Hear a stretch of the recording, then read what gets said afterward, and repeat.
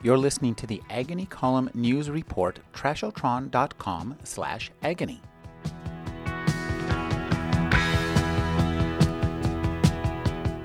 Jonathan Letham's Dissident Gardens tells the stories of 3 generations of all-American radicals. In this reading from the novel, Rose Zimmer, the Red Queen of Sunnyside Gardens and a member of the American Communist Party, is introduced to her daughter Miriam's fiancé.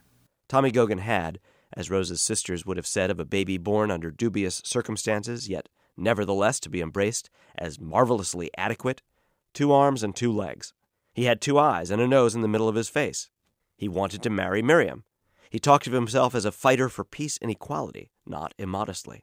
Yes, he came from the ranks of the rather corny brothers and had appeared with them on The Steve Allen Show, but his own art was less traditional in the Blarney sense, more directed to international themes and American styles, specifically the blues, which term he pronounced as if firmly capitalized. Where had Rose heard this before? Letham did not have to look far for Rose's inspiration. So I have this grandmother, and I knew her as a kid as an overwhelming presence.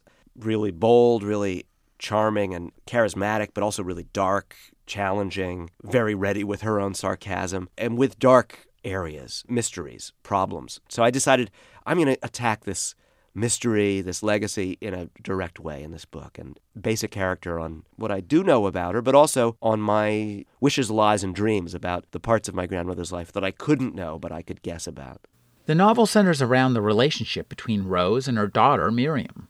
Miriam, the daughter in this book in the 50s, growing up in Queens, feels cloistered and like she needs to break out. So I related to this very intimately. It had been my story, and it had also in some ways been my mother's story. I think that the mystery of, here's my grandmother who rather heroically raised a child alone. She was a working mom with a single daughter through the end of World War II and through the 50s. The intensity of that relationship, the solitude of the 2 of them alone in that apartment, how much they depended on each other and how much they must have been one another's only focal point for all their frustrations or all their yearning. It just seemed to me supercharged, so I wanted to try to unpack it and explore that, what finally can never be known.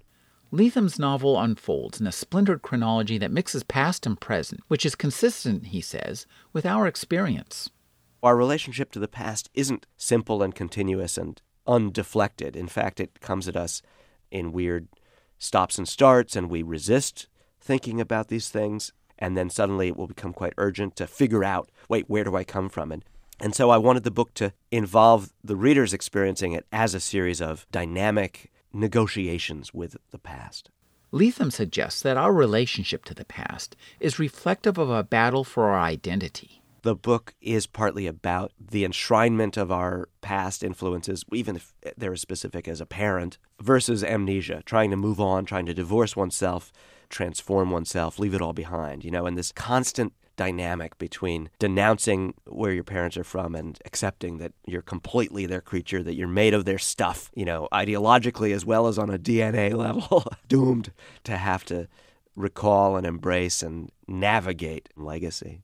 In Dissident Gardens, Jonathan Lethem explores personal history and American history as a means of helping readers recall and perhaps revise their understanding of their own history. With time to read, I'm Rick Kleffel. Find out more at agonycolumn.com.